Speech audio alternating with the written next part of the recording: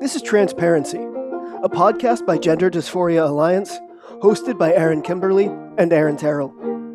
Each week we'll be joined by people who have personal or professional experience with gender dysphoria and physical transition.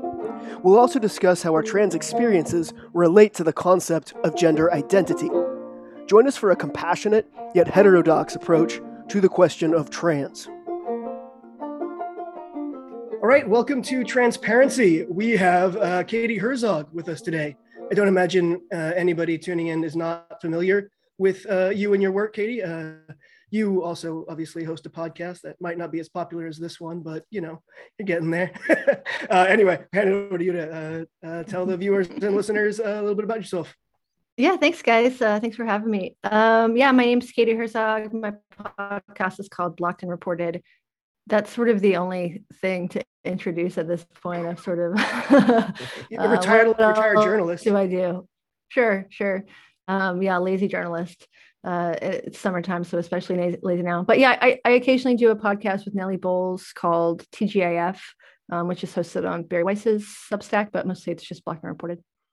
Excellent. Well, thank you for being here. Mm-hmm. Thank you guys for having me. We talk a lot about, obviously, what we will do here is talk about transition and gender dysphoria.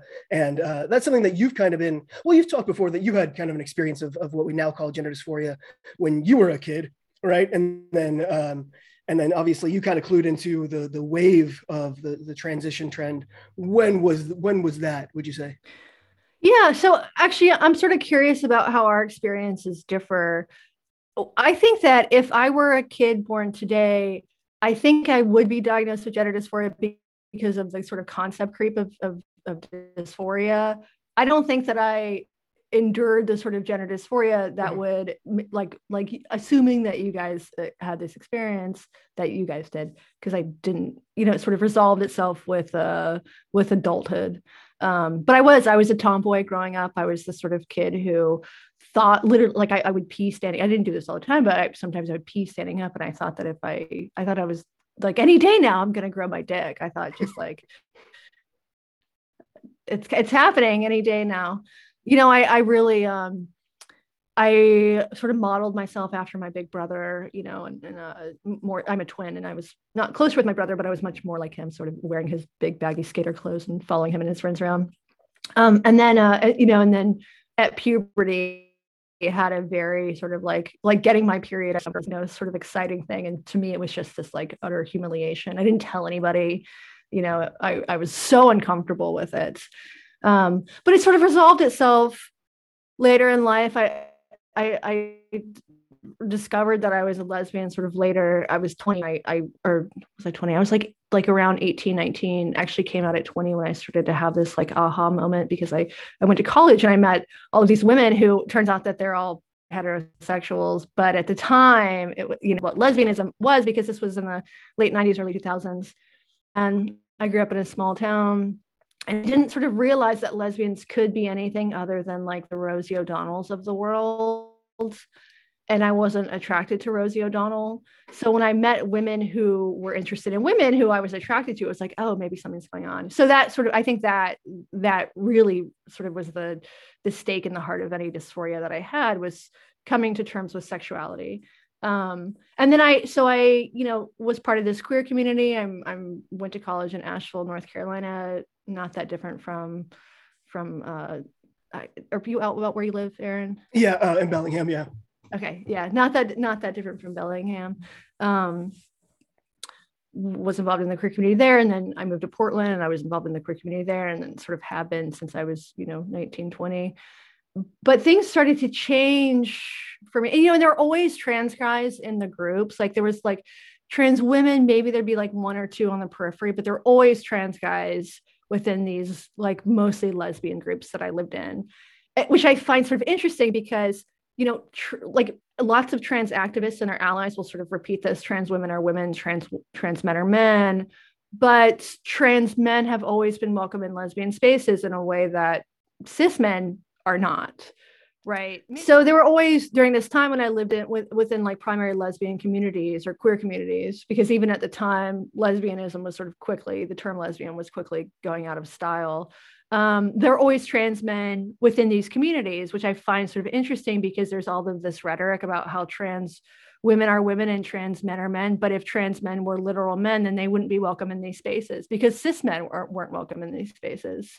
And I never had any issues with trans guys or trans women within, it felt like we were one community. It really did within this time. And then what year was that, would you say? Okay, so my first sort of inkling that things were changing was like 2013, 2014. So between like the year 2000, so for basically 15 years, from 2000 until like 2014, 20. So what happened in 2014 was that this was my sort of first inkling that things were changing.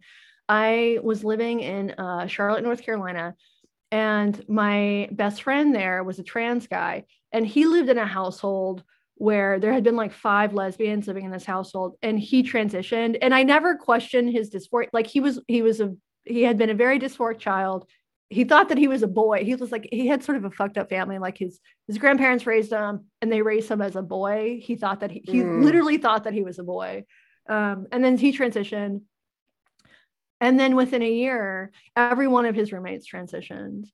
And to me, it was like, this is a statistical an impossibility that we know that a very small percentage of the population suffers from dysphoria, is trans. How is it possible that all of you live in the same household? And I said this to him, and he didn't have any problem with it. We would talk about it and I'd be like, yeah, and because he was my friend and I was close to him, my assumption was that and he was the first, my assumption was that the others were influenced by his behavior, but it still seemed like an anomaly. And then now, so this was 2014, 7 years later, I cannot tell you the number of people I know in situations just like that, who they live there. There's a household and the entire household transitions or does this sort of halfway thing where they adopt non-binary pronouns and maybe microdose, or, oftentimes have there's a thing now where people do top surgery, but not testosterone. I think that's a whole other thing. I think that's just pure fashion. I think that it's like mastectomies are cool now. Which is weird. It's fucking weird. Anyway, so that was my first. So yeah, that was 2014 was when I first started to think something is changing here. And then I wrote this piece for The Stranger, the Detransitioners in 2017. And so now, which I think this is like the almost the exact 5-year anniversary of that piece, is sometime this week or maybe last week. And, 5 years later, at the time, it was really hard to find detransitioners. I had to sort of hunt for them in little corners of Reddit. And then now, they're very visible and they're everywhere. And obviously, this is something that people talk about. So that's sort of my path into this. You kind of got wind of the social contagion right there in real life, in that little microcosm of what would later explode. Yeah. And the number... So I'm 40. Most of my friends are from this period are, 35 to 45, 50 maybe at this point. And the number of them who have transitioned is like truly astronomical. And some of them haven't actually done anything to transition. They just identify as trans and they change their pronouns and names or whatever. It's astronomical. And the thing that I find so interesting about this is that, you guys talk about this shit all the time. There's people we see on Twitter who talk about this who talk about this stuff. But within these communities, it's like it's not happening, or it's like it's just something to celebrate. Nobody ever says, wait a second, we were all women 5 years ago and now we're all men. And we were the kind of women who hated men and now we're all men. Nobody ever says that. And that's the part that I find so interesting, is that this thing is obviously happening. It's obvious. And then, and there's so few people going, wait a second, like the emperor's dick is hanging out, guys. Like, why are we not talking about this? And not just that, but like I have gotten literally shunned from these communities. I've gotten kicked out of these communities for being the person to say something weird is going on here. And I don't even like, if transitioning alleviates your discomfort or makes you happier and you're an adult, I don't have any fucking problem with that at all. But I don't think it's something that we should pretend isn't happening or pretend is just this sort of natural, you've all, embraced your true self, rather than, what's obvious, which is like, you guys are following each other. You all caught the same bug. And I didn't really understand that it was that pervasive, even amongst, basically you're describing middle-aged women. falling into this. Yeah, totally. I wasn't okay. Yeah. So I'm curious about for you guys. Okay, so have you observed the same thing? Or okay, first of all, before you guys transitioned, were you in like dyke circles? I know, Aaron, I know you're bisexual. Aaron, I was in dyke circles, and so it was 2006 that I transitioned. So it was before this big wave. But so I remember, like when you were describing, you know, the lesbians and the trans men were still hanging out, like the butches and the trans men were still buddies, and so I remember that. And then I moved away, and so I still have my circle of close friends, but I'm not really part of the community anymore. So I didn't really see it change the way that you did. And until I started working with the youth, and then you'd see all these youth coming in, and then in like little peer groups all wanting hormones together. And I could tell like something's weird here. This is different than how we were when we were going through that. I mean, I certainly didn't kind of dance into my doctor's office excited about it. I mean, I was tortured, right? Like I was wanting relief from the dysphoria and so there was just a very different, I don't even know how to describe it, just a different energy. And I could tell that there just seemed to be a different motivation. And did when you sought treatment, did your doctor shame you or anything like that? I mean, there was much more stigma in 2006. It was virtually unknown to most of the world or to most of the country. I wasn't shamed at all. The clinic I went to was a trans specialized clinic. So that was the place to go in Vancouver at the time. Yeah. So. And how did your like friends and family react to your transition? My family was okay about it. The community, the lesbian community grieves every time one of us transitions. And now there's no one left to grieve. They've all transitioned. Yeah. Just a sad state of affairs. But yeah, it's I mean, I think lesbians and trans men have a complicated relationship. Yeah. Right? They're trying to figure it out. I think that's really changed. And because I think that in those days, there was a sense of like, oh, we've lost one, especially if you're butch, we've lost a butch. And now so many of the butches are transitioning that like to publicly say that you were grieving somebody who transitioned would be tantamount to a hate crime, and would be perceived as incredibly disrespectful. So I'm sure that happens in rad femme spaces, but within the sort of wider queer community, if such a thing exists, I haven't seen much of that. It's all celebration. Yeah, I remember before I kind of left the whole community, I remember it being really complicated when people were like planning pride events, for example, and normally they would have women's only spaces for pride. And I remember overhearing kind of the organizers really struggling with how do we manage this? Like, we want to include the trans men because they've been part of our community this whole time and they're our friends or our partners sometimes. But there are also some trans women around who identified as lesbians. And what do we do? Like, I mean, they were really stumped about how do we best navigate this. And so in some cases, they just said, well, it's going to be a no penis rule then. Yeah. As long as the trans men don't get one, and as long as the trans women do, we'll figure it out. But I mean, it was kind of a joke, but I can appreciate how complicated it all was to totally organizing events. And where do you draw the line? And now then they can at least talk about it. They can, hash that out, Now you absolutely could not try and figure out. Now it's probably illegal to have that conversation. Yeah. Aaron, so we're all in the same region basically. Yeah. And I do think that things out here are probably different than they are in Kansas or whatever. But I mean, I've observed lots of what I've observed happens in North Carolina, but like within queer scenes, so even if you're in the South, it's still the queer scene in the South, which is, its own thing. But for Aaron, what about you? Were you in a queer scene before all of this? No, I was, I was not a lesbian prior to transitioning, and my friends were all sort of, normie. I didn't transition until I was 27. I'd had dysphoria all my life, but because I was attracted to men, transitioning just made no sense. It just seemed like that's like, I wasn't worried about like dating, like it wasn't like a relationship hindrance. It was just like, this looks patently insane, you know? And that was my hesitation for a long time. Anyway, and then it started, you know, when it was kind of became visible online, I was like, oh, this is something that I can do. I went ahead and did it. But I didn't know any, there was one trans guy who worked at my office, and that was actually one of the things that made me go, oh, I can do this. Totally. So I was a bit of a social contagion victim there. I think you can say the same thing about, like, that's sort of how I would have at some point, I think, realized my own homosexuality anyway, but I do think that social contagion, you need something in real life to be like, oh, okay, right. This is real. This is people talk about how visibility matters. Well, visibility does matter, and this is sort of why. And I don't like people think that social contagion is a negative term. I don't think it's inherently negative at all. We are a mimetic species. Yeah. Like, everything that we do is influenced by the people around us. That is a part of being a human.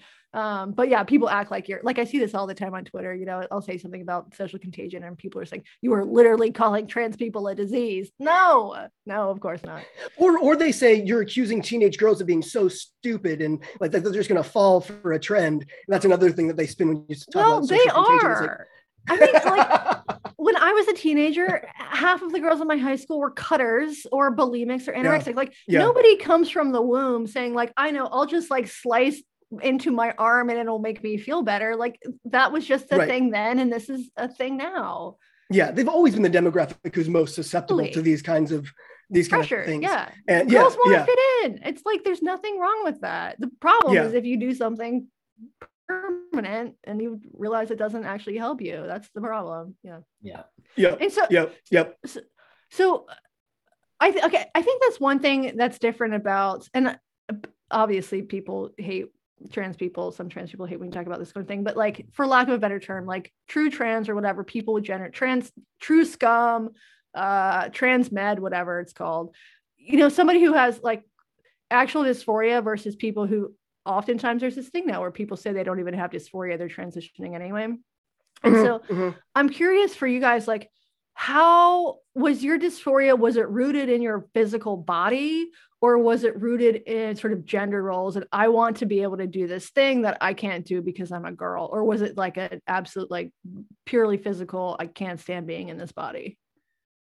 Yeah, for me, yes, it was not entirely physical. I think it comes from somewhere. I don't like. That's a lot of what we talk about here is like, what causes gender dysphoria? What's the manifestation of this? But it was a very personal thing that felt very much physically like my body is wrong. It should not be this way.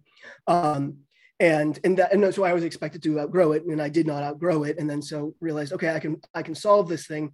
And so I was totally a true scum once I found out that, you know, what that terminology was. I assumed that everybody who transitioned had the same experience that I did, which was deep, inescapable, ill at ease with the physical body, and so then once transition got more and more popular around like 2015, I want to say, and you start hearing these terms like transmedicalist and true scum, and that being a pejorative, and I was kind of like, wait, if this is a specific kind of trans person, then that means that a lot of people who don't experience this are transitioning, and that's kind of concerning. And then but I kind of clued in really in about 2017, because I live in a, you know, as we discussed, a pretty progressive college town, and I just kind of assumed I was one of a handful of trans people here, not realizing, and then so suddenly there's all these trans men around, and I'm befriending them, and they're talking about how,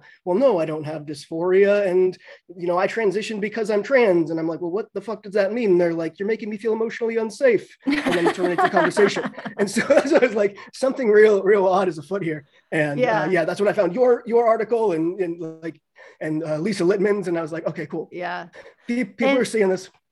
So what's it like to be in Bellingham as sort of an out problematic gender critical trans man? Do people give you shit there? No, I'm not a very, all my friends are the same normie friends I've had since I was a teenager. I'm not a public figure. Like, I don't know. Yeah. I've never been like in a queer scene at all. Yeah. So it's never been an issue for me. And you know, have like 5 friends. So that helps. Never been impacted. Yeah. What about you, Aaron? Has it caused problems in your life? Not in my immediate life, no. I mean, because I do live apart from the scene at this point. I think if I was still like in Vancouver and still trying to socialize with some of those people, it would probably be very difficult. Yeah, totally. But I've already been kicked out of every Facebook group that I can be. And yeah, me too. If I really want to check out on what's going on with the local queer exchanges, I can log onto my wife's account, but it's just usually people asking for money.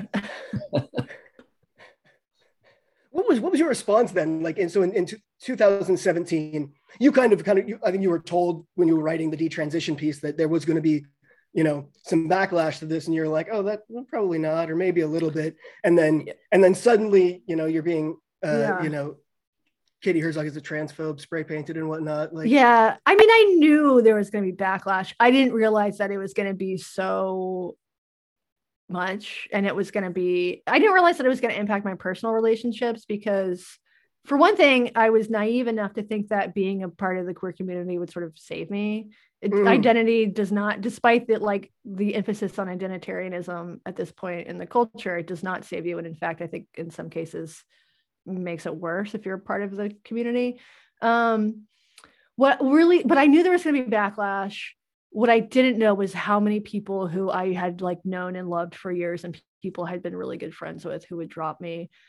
And they did. And like people who know that I'm not transphobic because they have seen me be like close friends with trans people. And not to be all like, some of my best friends were Black, but some of my best friends were trans, and they actually were better about it than the cis people, maybe because they didn't feel the need to like perform allyship for their own people. But so that was and remains the sort of most surprising, difficult part. And that has actually increased in recent years, where like more and more people who I thought had we gotten over that hump, and then for some reason in the past like year or so, there's been like more and more waves of older and closer friends dropping me.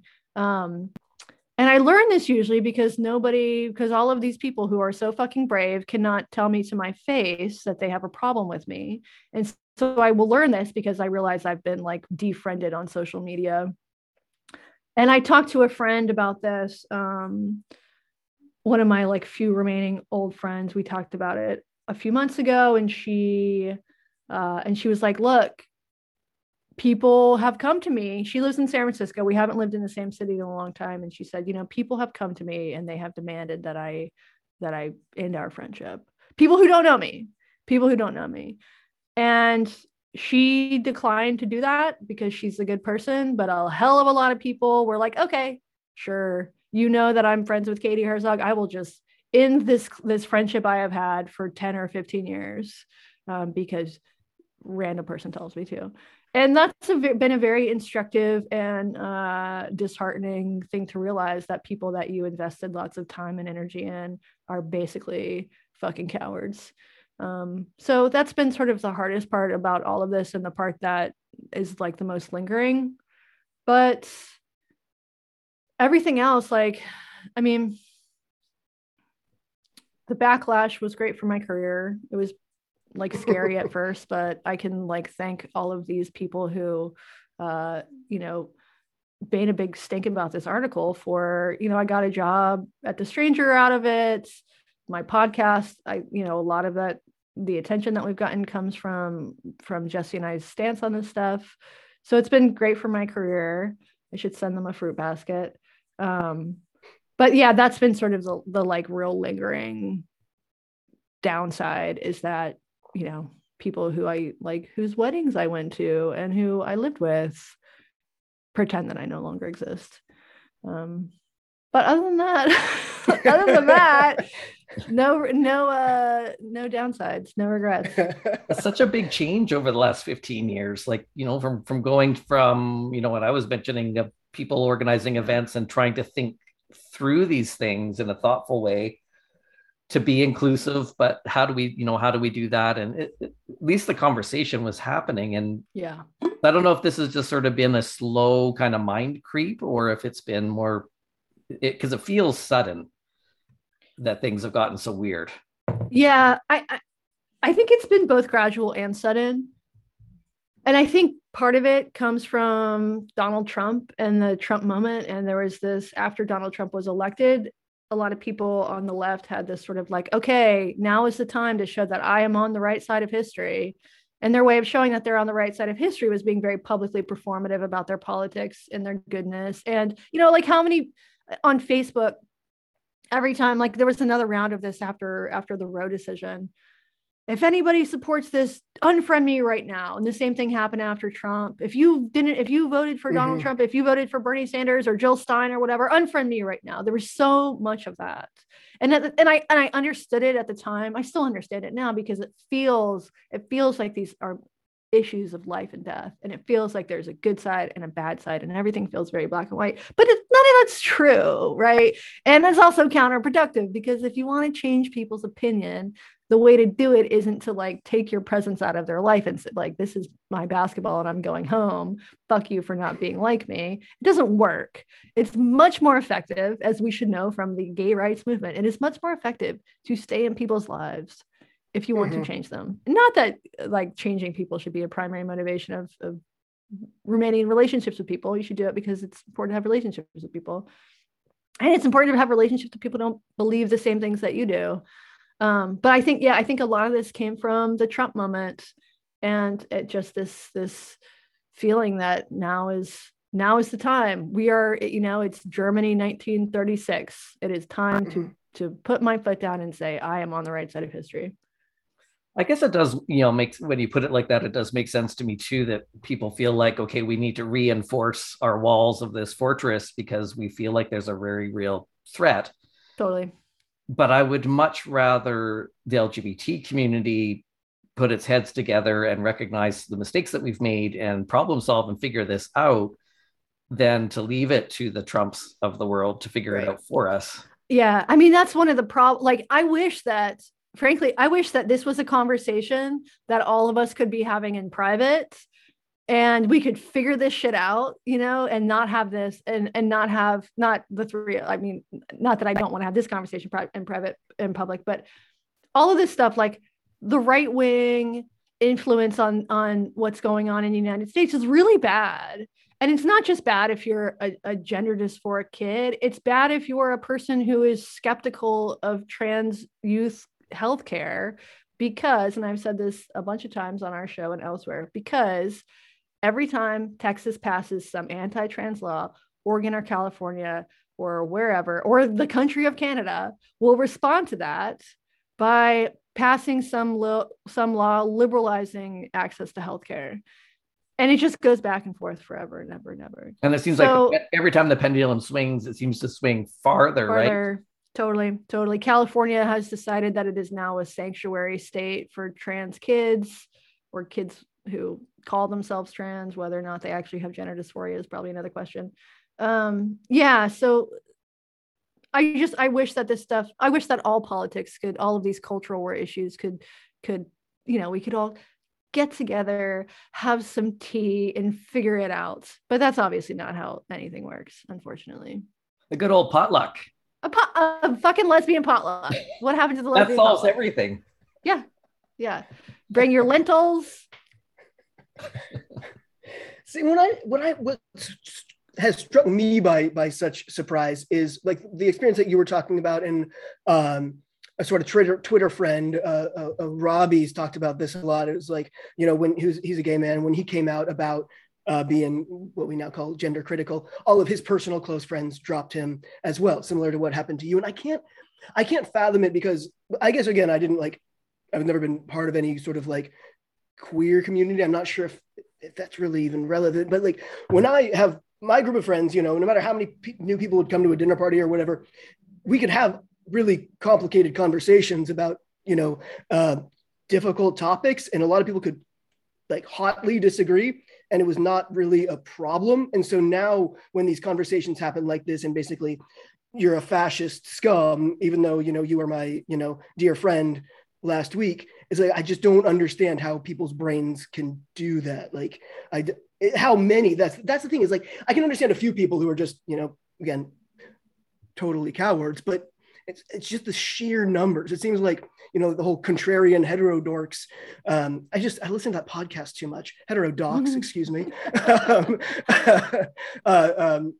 People, it's like it just seems so strange that in order to talk honestly and that we're a fringe group of people to just talk about things as they really are.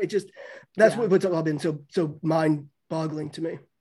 Yeah, you probably have a particular personality traits that lend you to that. I think most people are.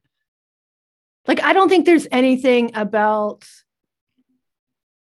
queer communities that are, maybe there is, more sort of inherently cloistered and elitist in a way, or exclusive in a way. Maybe there is, but I imagine that these same things happen within, a church community. Let's say you're in a whatever, like a very religious community, and it turns out that somebody had an abortion or whatever. Probably that the same shit happens. Yeah, no, I grew up in that environment. Absolutely. Yeah. Where it's an evangelical Christian, and then this one teenager, this girl, she was a lesbian, and suddenly she was out, and nobody was meant to interact with her because basically it could also be tainted. And so I remember that inside strict religious confines, but now it's like, now there's just this religion has engulfed. So so how did your family react when you transitioned? So I was basically sort of estranged from my mom by the time that I transitioned, and she wasn't really, a factor in there. It's really complicated, the kind of my family's trajectory. My dad was never particularly religious, but my mom was hardcore religious. She kind of kept us in a very strict, like, we were homeschooled, went to church, 2 or 3 times a week. Only friends were in the, the church community. And my dad just worked all the time, but he wasn't really into the whole, he didn't really believe the same things my mom did, but who cares? It wasn't really an issue. And then, but yeah, I became an atheist at around 21 or so, and then became a genderology extremist about 7 years later. So I was like a Christopher Hitchens atheist too. I was like, this is bullshit. It's dangerous. Like, I'm going to tear it all down. And then a few years later, I was suddenly like, we all have a gendered soul, and sometimes that can mismatch from our body. And how did you? And let's give kids surgery to fix it. So what was your path out of the Church of Gender? It's meeting all those people who were transitioning to be trans. They would literally say, I don't have gender dysphoria, but I have to transition to show that I am trans. And I was like, well, this is something weird going on here. Yeah. And so I started digging in more and like kind of re-immersed myself in the trans community online. And it was entirely different. Like that was the kind of stuff that was being talked about. And I was like, oh wait, maybe what I have isn't real. Like, because I was also started to read about the detransitioners' experiences, and a lot of their experiences of gender dysphoria actually felt a lot more similar to my own. And then for whatever reason, transition didn't work for them, or made their dysphoria worse, or whatever it was. And just hearing different experiences of this made me realize, okay, I had some experience. I don't know what it was. That led me to believe this. But yeah, it was easier than letting go of religion. Because like I've said this a bunch of times, is that coming face to face or accepting the reality of mortality is a lot more difficult than accepting the reality of biology. So it's like, I'd already done this before, and letting go of this belief, this kind of, I feel, for me, I think of religion as like a loophole. Religions that have an afterlife, they're kind of like a loophole to death, or a loophole to mortality, and that's kind of what gender ideology was for me. It was like, this is a loophole. Like, I'm not actually female. Like, I can, this belief system is giving me an out, is telling me that my brain really is male, and I want to believe that, and this is allowing me to. But yeah, undoing that kind of security blanket was, kind of a piece of cake. Yeah, I'm sure. When I was younger. Yeah, having no everlasting life is sort of bigger shock to the system, I would imagine. I've always been also somebody who's just terrified of death. That's a little bit of an overshare, but like just terrified of death. And so like, it was very difficult to give that up. Yeah. Have you found a way to sort of come to terms with that? No. I'm looking for some tips here. Sorry, no. Yeah, no, I mean, I definitely am not a Christopher Hitchens atheist anymore, in that I think that religion actually does far more good than harm. And I feel like, I don't know, I'd kind of like to be in something. No, because I've kind of, the whole kind of embraced being just a kind of a true skeptic, like I was committed to being in my 20s, and then obviously I wasn't. So that's my purpose, is just committing to not falling for it again. It is interesting how a lot of the sort of what did they call the atheists, the like 90s 2000s atheists, like the new atheists? Yeah, the new atheists. Yeah. How a lot of those communities have really gone super woke. In a way that does see them sort of embracing tenets that to us may seem religious. Or like the science-based medicine. Jesse was tweeting about them today. These people are supposed to be rigorous skeptics when it comes to quackery, but they seem to take off or put on their blinders within this one particular of medicine. Right, where some babies are just born into the wrong bodies. Totally, that makes absolute sense. There's a right body and a wrong body, and every once in a while they just like skip the right one on the assembly line. Yeah.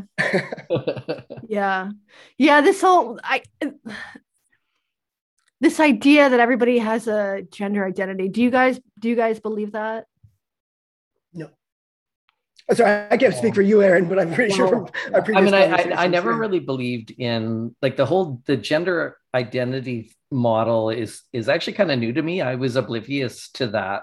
Interesting. To John Money and that whole line of thinking, I was oblivious to. So I was more, because I was a part of the gay and lesbian community, I initially just understood it as there's some really masculine women and some really effeminate men that seem to experience this. Yeah, I think that's how I thought of it when I first like met trans people as a young adult. It was sort of like, oh, you're super butch or super gay. That was the, and then when I started to meet non-binary, that was like, oh, okay, so you're trans light.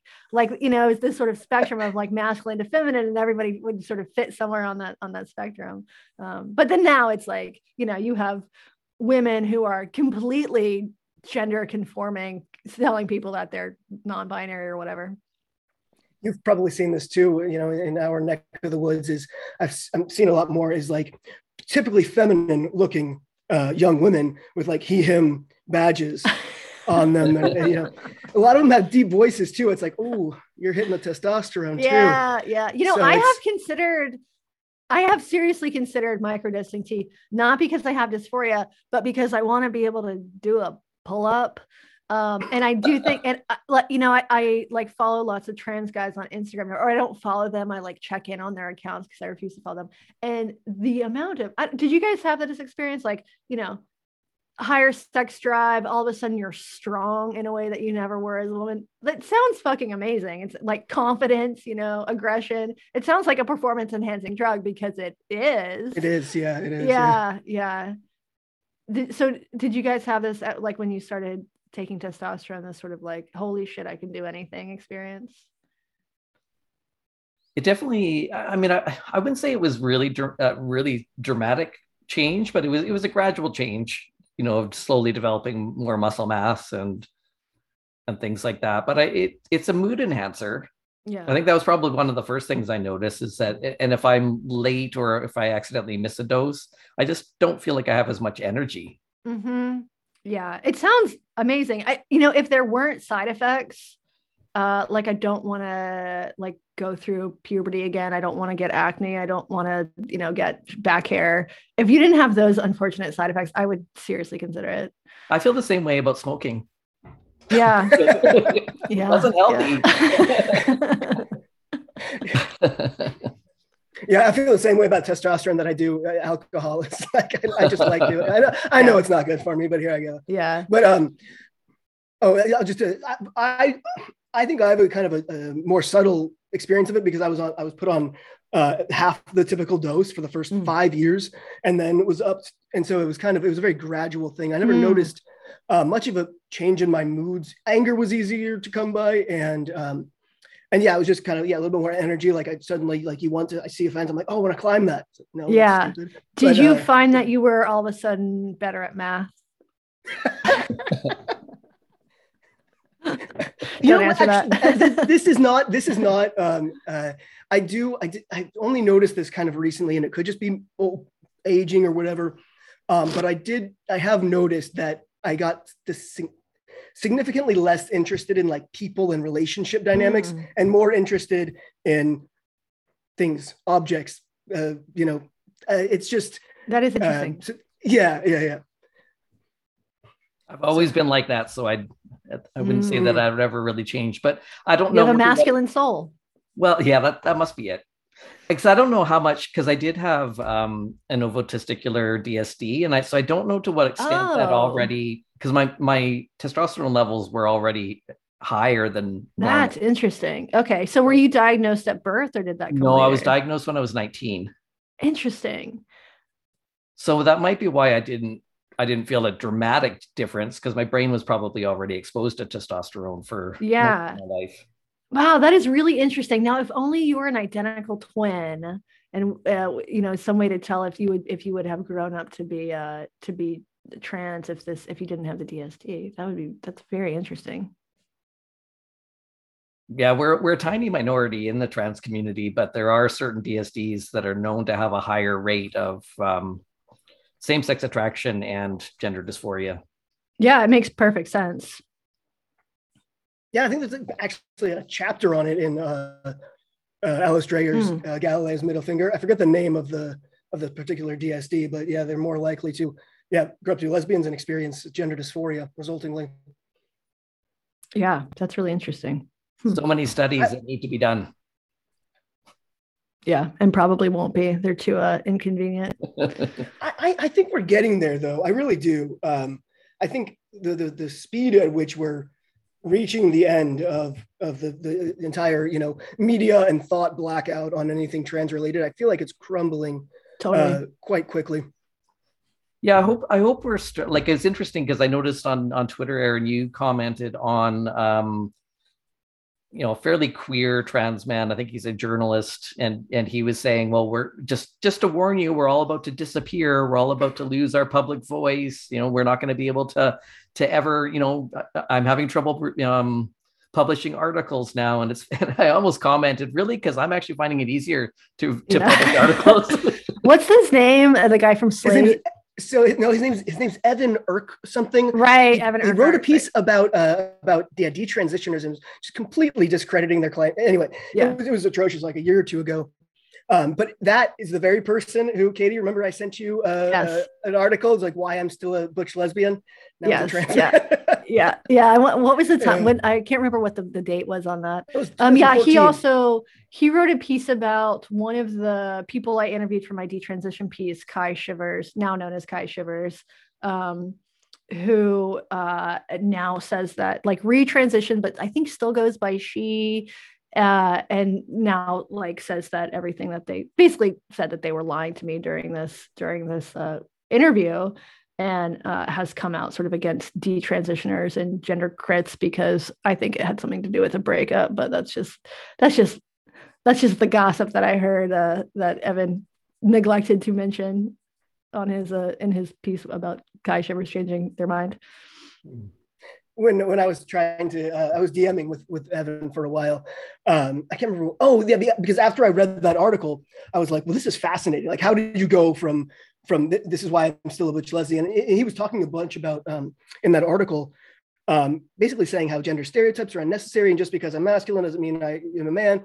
And I was like, okay. And now you're just uber on the gender train, and very vehemently anti anyone who's gender critical or even anyone who detransitions. And so I asked him on the podcast. I was like, normally we don't. Oh, you had him on the show? No, I asked him, and he definitely declined very aggressively. Let's say. Too bad.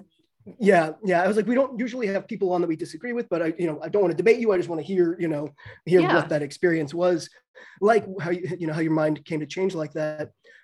Anyway, so he denied, but we kind of kept like in communication via DM, and he was basically saying how he's heard everything I'm saying before, and I should really listen to Kai Shivers because she had the exact she was a gender critical person as well, or anti, I can't remember how he phrased it, but I should listen to her. And I was like, wait, so she retransitioned, but you're using she, her pronouns? Like, he's like, well, I can't explain her gender to you. Like, yeah. Okay. I think that if you obviously identity is unstable for some people, and obviously some people are unstable. I think it is ill-advised to put your eggs in the basket of somebody who would publicly admit to lying or publicly disavow. Just like there's a lot of drama surrounding that person. I think Evan might come to regret, like I do. I regret relying on Kai Shivers for an interview.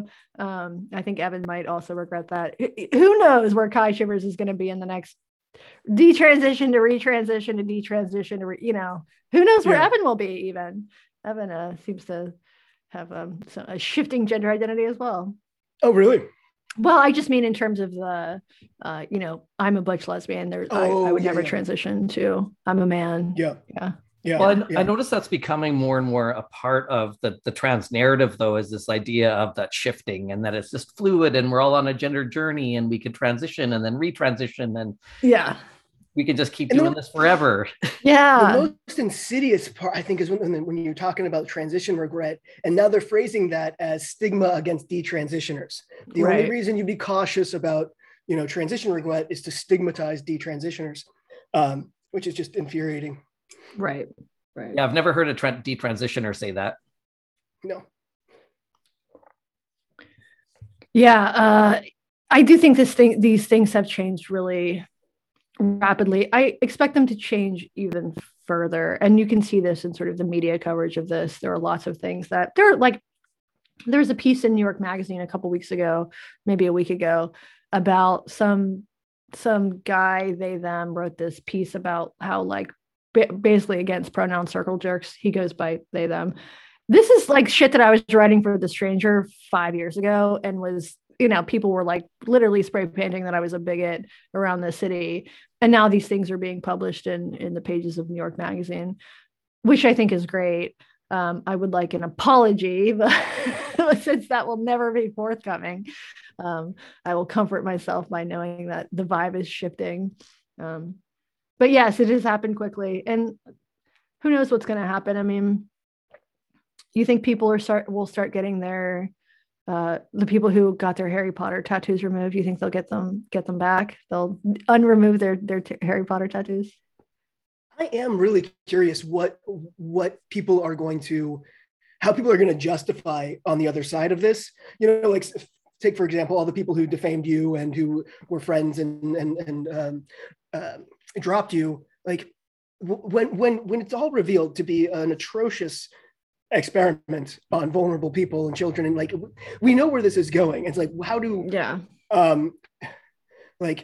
so the people who the J.K. Rowlings and everybody who's been just absolutely smeared by famous people and not so famous people, it's I think you kind of alluded to 1930s Germany earlier, so I feel privileged at liberty to do so. But it's that article, The Screamers, or that essay, The Screamers, about the people saying, "Look, wake up! This is happening. This is happening," and eventually everybody's going to be like, "Oh shit, that happened," and I condoned it and endorsed it and ridiculed those who are trying to raise alarms. Especially in this age where it's all so public, it's all so the record is there. Yeah. What do you guys think that's going to look like? I don't think people are going to apologize. There's a I got really interested in learning about satanic panic and the repressed memory craze a few years ago. And there was a lot of that happening in Washington State. There were cases in Olympia, cases in Wenatchee. And I have some friends who are from Wenatchee, Washington.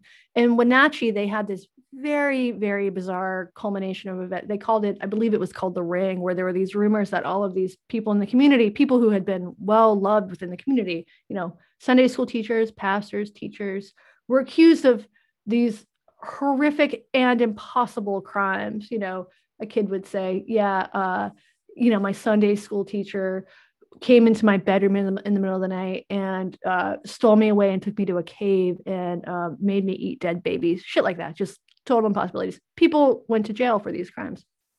And of course, this also was happening at the, sort of some similar confluences. There were some like there's this famous cover of Ms. Magazine around this time where the cover is something like "Believe Them," so you had basically like feminists and also some Christians, and the media sort of all complicit within spreading this panic. And I have some of these friends from Wenatchee.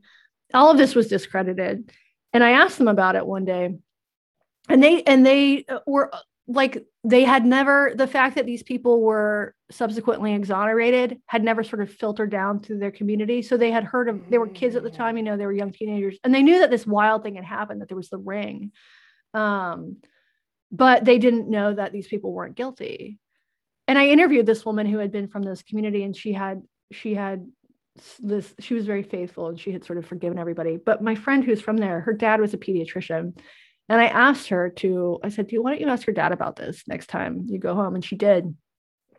And it turns out that he was one of these expert witnesses who were testifying against members of his own community. And he did not want to talk about it with her. And he said, at the time, we thought we were doing the right thing. And I think he's a good person. And I think that a lot of the people who have been, on the other side of the trans issue than us are oftentimes good people, and they genuinely believe that they are saving people's lives because this is what they have been told over and over and over. And I don't fault them for believing these things. Most people are not skeptical by nature, I don't think, and they think that they are doing the right thing because this is the message that they have gotten. So how will they feel when everything shakes out? Probably pretty fucking stupid. Will they admit this? Probably not. But I don't think most people do. Yeah, I'm not really expecting any apologies either. Yeah. I think somehow the narrative will just start to morph and shift into something else, right? To save face. Yeah. Try to wrap all of this into their worldview. Yeah, you're probably right about that. I have had people have apologized to me, but nobody I'm close. Like I've had people come up to me and say, like, I thought that you were a bigot and a TERF.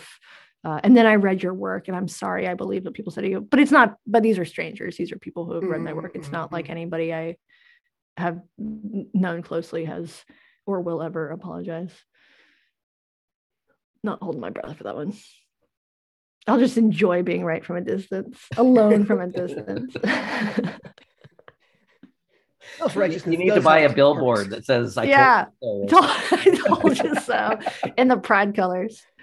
That's funny.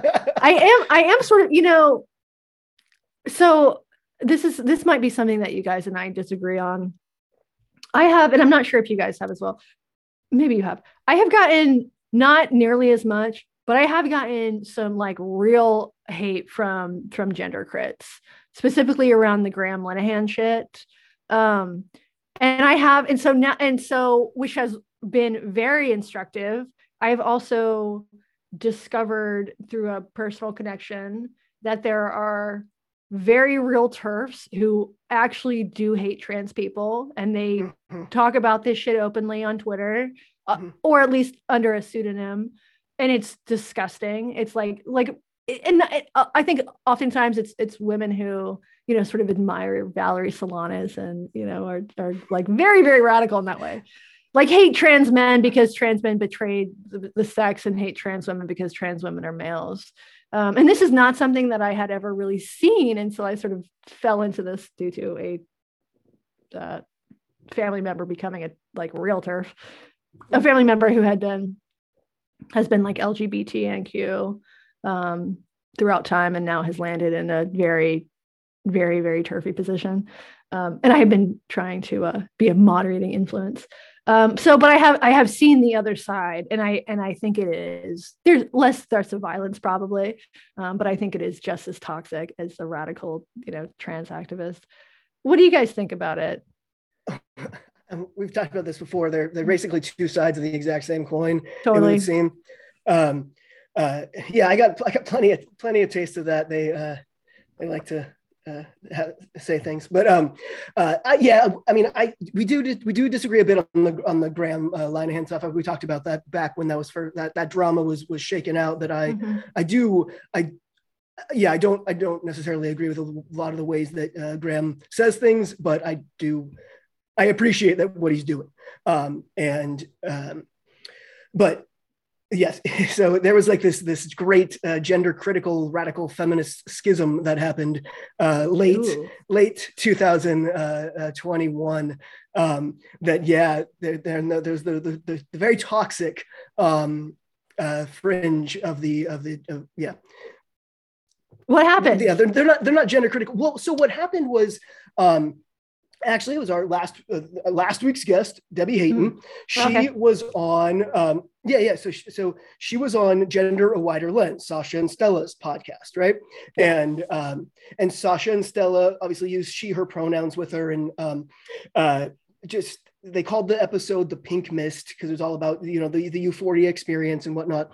Anyway, they got absolutely demolished by for using her. For using Debbie's pronouns? For platforming her, for using the she/her pronouns, for basically they picked apart every sentence spoken in that episode, and it was a pile-on that obviously Debbie is always at the bottom of pile-ons about radical feminists and trans activists. I have so much respect for her because she just keeps going despite fire from every direction. God. But, so they defame the Gen Spect and Gender a Wider Lens, and because they're moderate on this issue.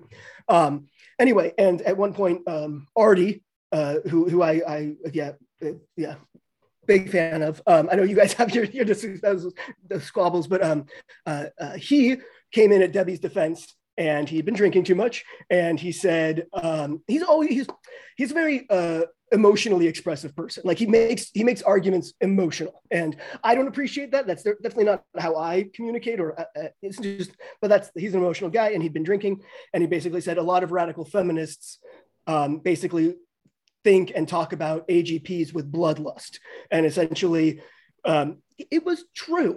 That's true. It's true. He could have phrased it a different way, but it was entirely true, and that just kind of threw a whole propane tank on the existing fire. And and then so that's it just got uglier and uglier from that. He also said that in the context of, because he had been talking about having a friend who had AGP who had, I think, commit suicide. I think he died by suicide.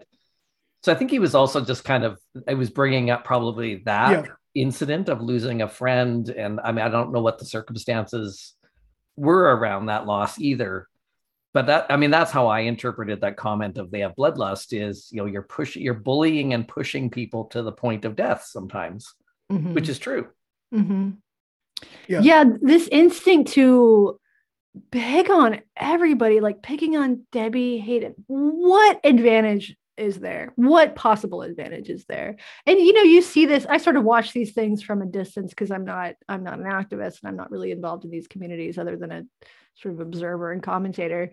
But you see the same things happening that happen in every progressive space, it seems like, especially every online progressive space, where there's these purity tests and infighting, and eventually the whole fucking thing crumbles, much to the joy of the people that you have been previously fighting against. And because this all happens publicly on Twitter, I think it's sort of an embarrassment, one that I enjoy because I like drama and it's interesting to me.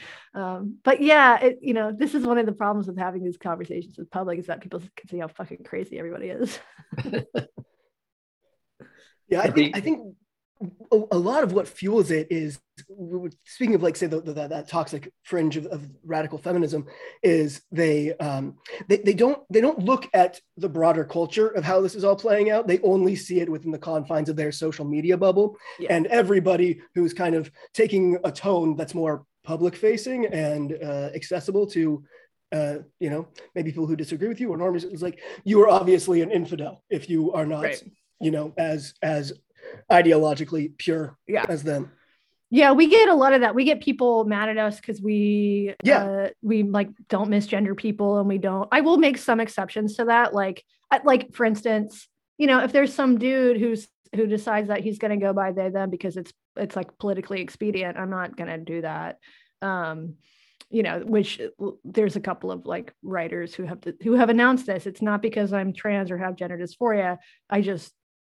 I'm doing this for political reasons, and I don't fuck with that. But for the most part, also, is it really disrespectful to trans people to do that? I mean, how's there any other way to interpret that? It is. Yeah, I can put on my trans shirt for the day. Call me whatever. Be putting on, a feather headdress. Yeah. My culture is not your costume, fucker. I do find, like, I not just the fact that misgendering I find unkind, but I think if your goal is to demonstrate, is to like win political battles, I don't think it's politically expedient either. It makes you look like an asshole. To the outside, it makes you look like an asshole. And that's something that, there's, and it's like everybody makes exceptions to this, even someone like Graham who does misgender people. Well, he doesn't, I doubt he would misgender you guys. Would he? No, he hasn't. We've been on. He hasn't. Right. Yeah. Right. So he's not going to do it to his friends, but he's going to do it to his enemies. And I think that's kind of fucked up too. I think he and Artie both have the perspective of it's a courtesy bestowed on people they respect. And so when somebody is behaving, disrespectfully, it's like they're not extending that courtesy, apparently. Yeah, I think it's inconsistent and it's silly, and I don't get that. It like there are, there's also a difference between public and private speech. What I say to my wife about somebody is very different than what I say publicly. And I am looser with the misgendering certain people when it not everybody, just certain people. But couldn't you just extend that they're just being completely transparent in that discourse? Like maybe, but maybe they are being transparent, but that doesn't mean it's like it's still smart. And obviously, like if you look at what has happened, strategic. Right? It's not strategic. And if you look at what has happened to Graham, I don't read his stuff, but the sense, unless I get a Google alert from my name that says that he's been talking about me again, or somebody forwards it to me. I think if you look at what happened, like I think that Graham is suffering. I think he's suffering a lot because he has turned his life into about this fight, a fight that he's not a part of this community. He's a total outsider, in both like the feminist side, lesbian side. He's a straight dude. I feel bad for the guy. I really do. Like to let something take over your life to the point where you lose your family over it. I think it's sad and unhealthy. We definitely still disagree on this. I commend. I know.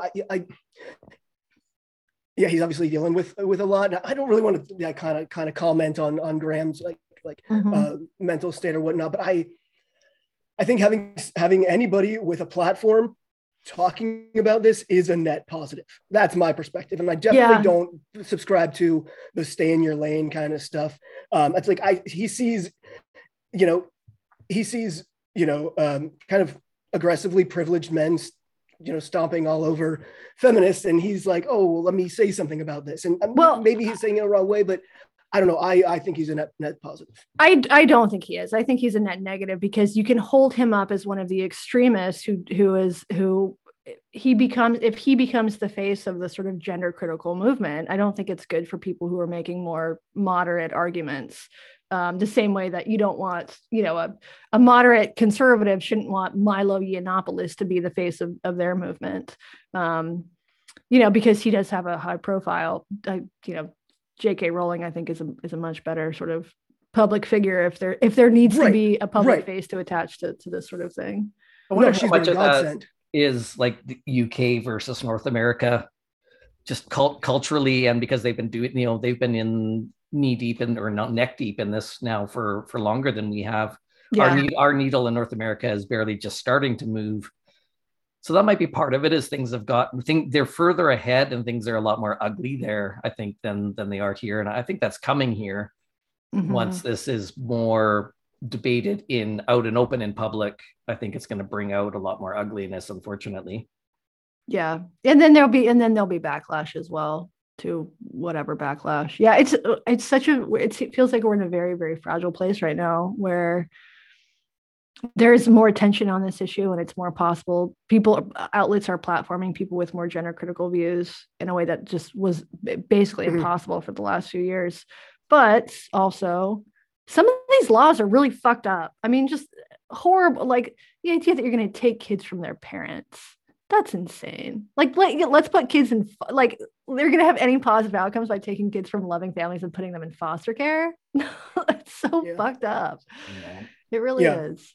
And it's criminalizing the parents who've been told by the medical profession that they're following the fucking guidelines. And even if we disagree about the guidelines, even if the three of us think that the guidelines are wrong, or at least wrong in part, they're still doing what their doctors are telling them. There has to be some way to reform this, but it has to start with the doctors. It has to start with medical organizations and places like WPATH saying, wait a second, let's maybe like revisit these standards of care. Oh, they did. They are. Yeah. It's atrocious. Yeah. Yeah, I mean, you don't think that 14 is old enough to consent to a double mastectomy, Aaron? Really? You don't think that?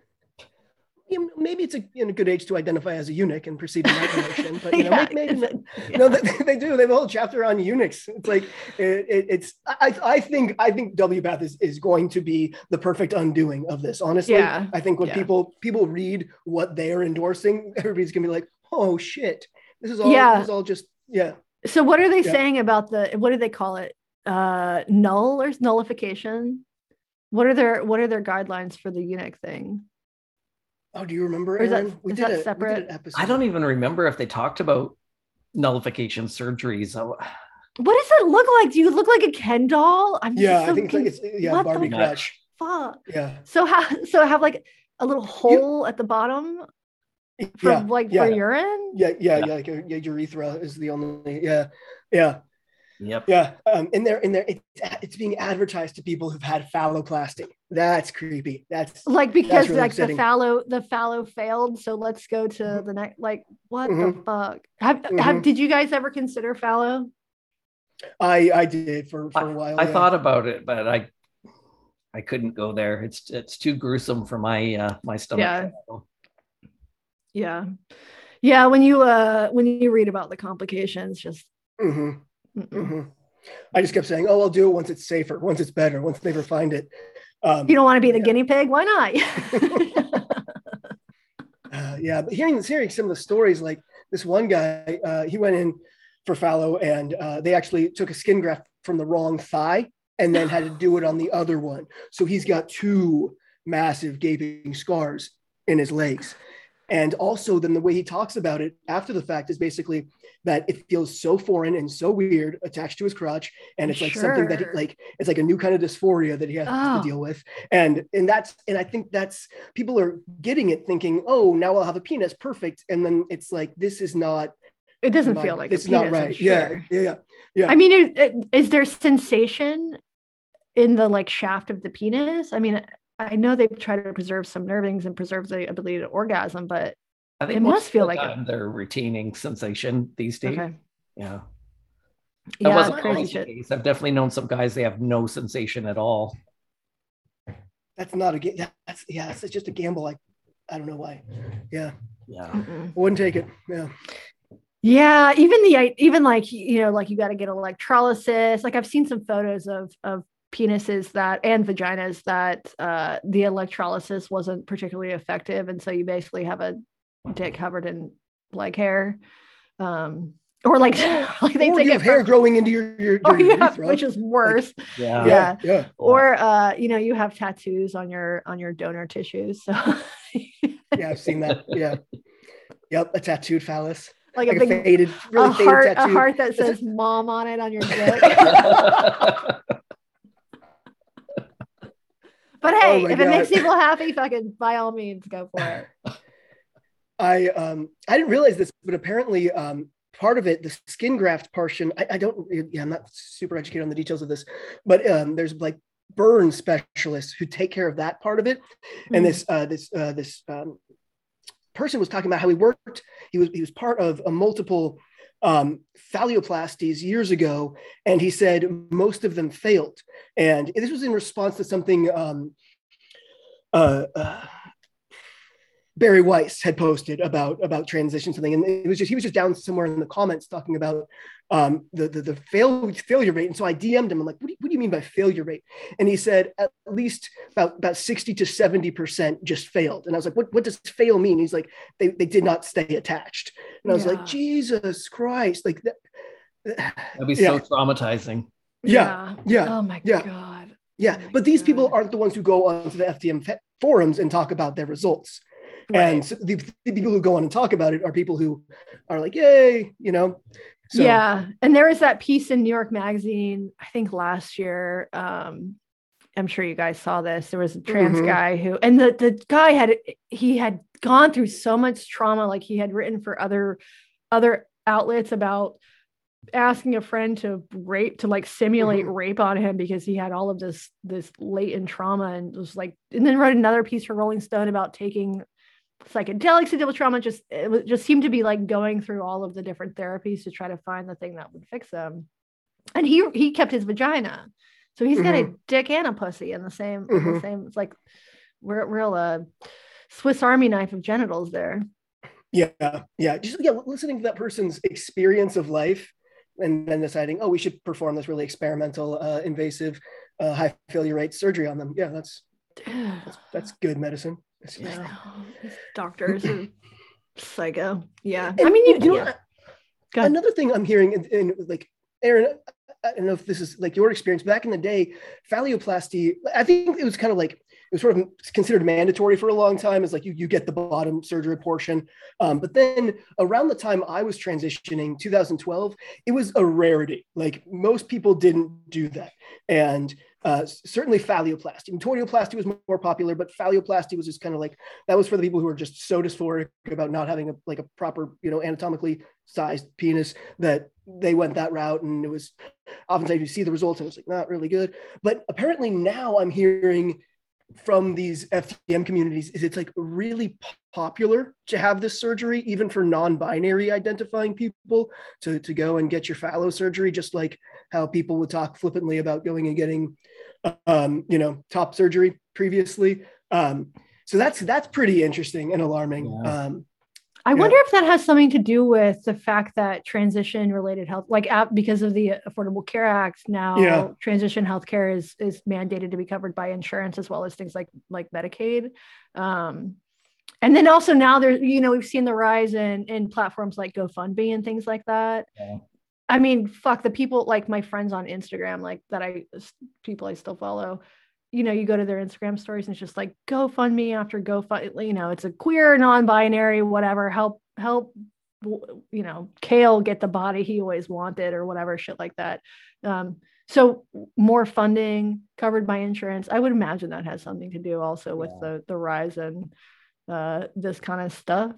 That's probably not something that Obama was thinking about when he crafted the legislation, make more dicks.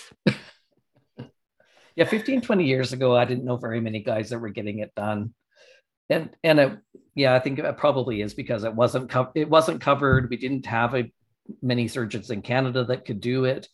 I remember years ago, it was even long before I transitioned even, but I went to a party. It was a guy who wanted a phalloplasty, who wanted to fundraise to get it done. So it was this big community party to raise money. And a guy that had it done walked out in a bathrobe and then disrobed and showed everyone, this is what he wants. This is, this is what you're raising. How'd it look? And he had a really good result. Yeah. And I think the more of these good results you see, the more you think, it's kind of like the social contagion thing, right? I mean, you see more good results, it lowers the threshold for people wanting it. It's like, well, that person got it and that person got it and they seem to be doing okay, so I guess this is fairly risk-free, and now it's covered, and we've got a surgeon in Canada that does it, and so lots of guys now are getting it done. Yeah, there was a time when, I would go to like Top Surgery fundraiser, Top Surgery benefits all the time. It was such a, you got a party out of it though, at least. And now you just donate to someone's GoFundMe. Less fun. There's also this thing that I've observed in the last couple of years with the rise of the non-binary thing, where people really like the aesthetic is really to be both or in the middle. So you'll have, a dude with like tits and a beard, or a they them with tits and a beard, or the aesthetic is masculine, maybe has top surgery and grows facial hair, but dresses really feminine.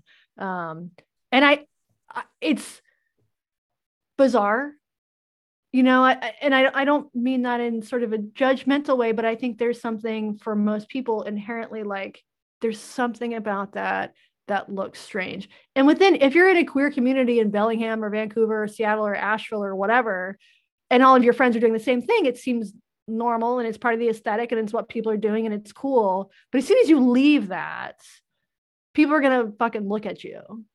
I think that's the point though. I think it's meant to be strange. It's meant to be unsettling for people. Yeah. I think two things or three things are going on with those is with the whole queer theory, gender ideology, trans good, cis bad. It's actually like a virtue signal to be like, I'm not going to conform. I'm not going to pass as one or the other. Totally. I'm going to stand out as, what they call gender fuck or whatever. It's like, it's like projecting a moral position is totally. Basically what they're doing. And then it also fulfills that victimhood that's so important to having a strict religious belief is now they're experiencing transphobia everywhere they go because everybody looks at them like, what the fuck? And it's a self-fulfilling totally. Thing. You do something that makes people look at you like you're a freak, and that, like, do it on purpose, and then you complain with people. I mean, in this, it's like goths being mad when people look at them weird. It is such an aesthetic, a weirdly aesthetic thing. What I want to know is like, what happens when these people get older? Because most of us moderate as we get older. A lot of people who were radical queers grow up to be, like teachers and shit. They, you just like, you have kids, things change, you get out of the scene. And that's what I'm curious about is there going to be people who are like, why did that was a weird look, or if they'll maintain the nursing home with a non-binary granny. Yeah. Well, I think it's kind of unprecedented because what we're seeing simultaneously, like a youth counterculture merged with like a new religion sort of thing. And so what I'm wondering is so I don't think, no, they're not going to grow up and be like that. They're going to grow out of it. They're going to realize, holy shit, I got swept up in a trend. I did all this to my body. And so what I'm wondering is, how do they make sense of that? Like, you're seeing all these, most of the detransition stories that we're hearing now are people who had a very binary experience of their decision to transition. It's like, I want to be a man, I want to be a woman. And for whatever reason that failed. And they're like, oh shit, let's walk this back. But it makes sense. It's like, you wanted to do this thing, it didn't work, you've got to take it back. This is the damage that's been done. And like, so to process that is one thing. It's terrible, but it makes sense. Like, people can understand that. But then I think the majority of people who are down the line, the majority of detransitioners are going to have been people who did the whole gender fuckery where they're microdosing on testosterone and they're having double mastectomies just to signal the group affiliation. And how do they make sense of that? Like, what cognitively, how do you explain that to yourself, to other people? That's what I'm curious about. It will be very interesting to see what happens. I do wish we could sort of fast forward through the next stage to get to find out what happens, but I guess give it time. It'll happen. Or what happens when people age and they start becoming demented? Oh yeah. I mean, there must be, people with Alzheimer's who look in the mirror and think, what the fuck who is that? I mean, where's my penis? Right. I guess blissfully you would probably forget about it, but it'd be like Memento, this sort of recurring horror of what you've done to your body. That is do you guys worry about that? Do you have dementia in your families? I do have my grandpa on my mom's side had Alzheimer's. Yeah. Well, hopefully they'll have a cure by the time you get there. It's kind of weird. Like Aaron and I have talked about this a few months back, but we always like looked in the mirror and expected to see, a masculine reflection, and that wasn't the case. And it was kind of like this disorienting feeling, and you kind of like avoid mirrors for that reason. And anyway, so maybe down the line we'll have the reverse experience of that. It's like, oh my God, who's this man? Yeah, totally. Lots to look forward to. Yeah. Well, thanks so much for being here, Katie. Yeah, it's good to talk to you guys. Thanks for joining us for this episode of the Transparency Podcast. If you enjoy our content, please help out our algorithm by hitting like or subscribe. If you'd like to make a donation, follow the link to our PayPal account. On behalf of the Gender Dysphoria Alliance, thanks for your support.